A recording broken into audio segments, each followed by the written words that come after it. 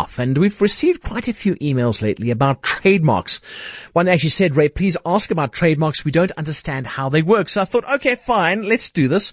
Let's get an expert on, and on the line is partner at Spoor and Fisher, John Mcknight. Hi, John. Welcome to the Money Show. Hi, Ray. Thanks for having me on the show. Right. So when should you trademark your product? Why is it so important? Okay. So if I may, I'd just like to take a step back because I know the listeners have asked specifically about trademarks, but I just want to contextualize that. Trademarks are one of a number of avenues that you can use to protect a new product. And just like we have the big five in sort of animal species in South Africa, there's the big five in what's called intellectual property, which is the broad genus. And the five species are patents, trademarks, designs, copyright, and then something called know-how or confidential information. There's a few other minor species as well, like plant breeders and rights and things. But it's important to understand that trademarks is only one of a number of avenues that are available to entrepreneurs or producers of products that are available to protect those goods. Okay. So trademarks protect what you call the product. So that would be the name that's applied to it, and or the logo, and or the get-up, how you package your product. And the bottom line is that you should trademark your product as soon as you can. You really need to get in at the ground floor. So as soon as you have a good idea of what you're going to call your product, you have a good idea of its logo and how you're going to dress it up, that's when you need to be seeking trademark protection. Okay. So that's different than to copyright, like you said. It's totally different. It's just about the name. That's correct. So just to go through those big five, patents protect how something works, right? Patents protect solutions to problems, and they're technical in nature.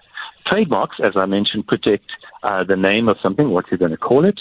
Registered designs protect what something that is industrially produced looks like. So, for example, your mobile phone, a shampoo bottle, a rear view mirror in your vehicle, or a wing mirror. It's got a unique aesthetic appearance.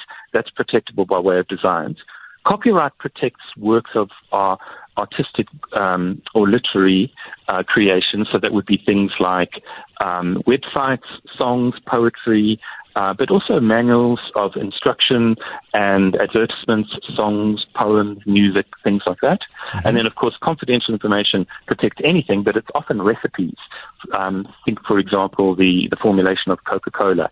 That's a very well-kept secret, and that, of course, is a huge asset to the company. Right, okay. So where do you register your trademark then? I mean, how do you do this? Okay, so there is the Companies and Intellectual Properties Commission, or what we call CIPSI, which is in Pretoria, and they have a trademarks office, and it is the trademarks office that holds the register of all the trademarks in South Africa. Now, it's possible for an individual to approach the trademarks office or CIPSI in their personal capacity and to register a trademark without using a trademark attorney. But I really wouldn't recommend that because it's a very esoteric area of law, and the advice that you would receive from a trademark attorney will be well worth the money that you would pay for it. So I would strongly recommend utilizing a trademark attorney in your trademark application. But as I say, it is possible to approach CIPSI and the trademark office directly in order to register your trademark. If you do go directly, is it quite expensive? If you go directly, it's not terribly expensive. If you make use of an attorney, it will be more expensive. But to just approach the office directly, they're very helpful. They've got a great website, and there is some assistance available to members of the public approaching the office directly. And it would be just a few $100, if that. Okay, that's all right. But now duplication must be a problem. Obviously, you can't take somebody else's idea, their name. I mean, how specifically does that work? Because obviously you can't trademark beer.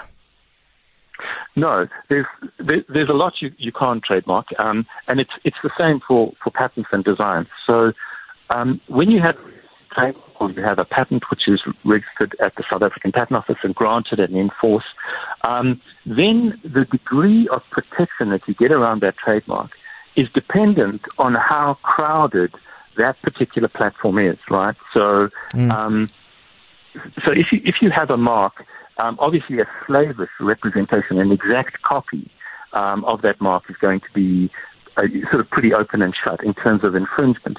But when you have something which is close but not identical, that's when you get into these interesting discussions, and unfortunately expensive discussions, about whether a trademark or a piece of technology is considered to infringe upon the rights of the original trademark or patent or design holder.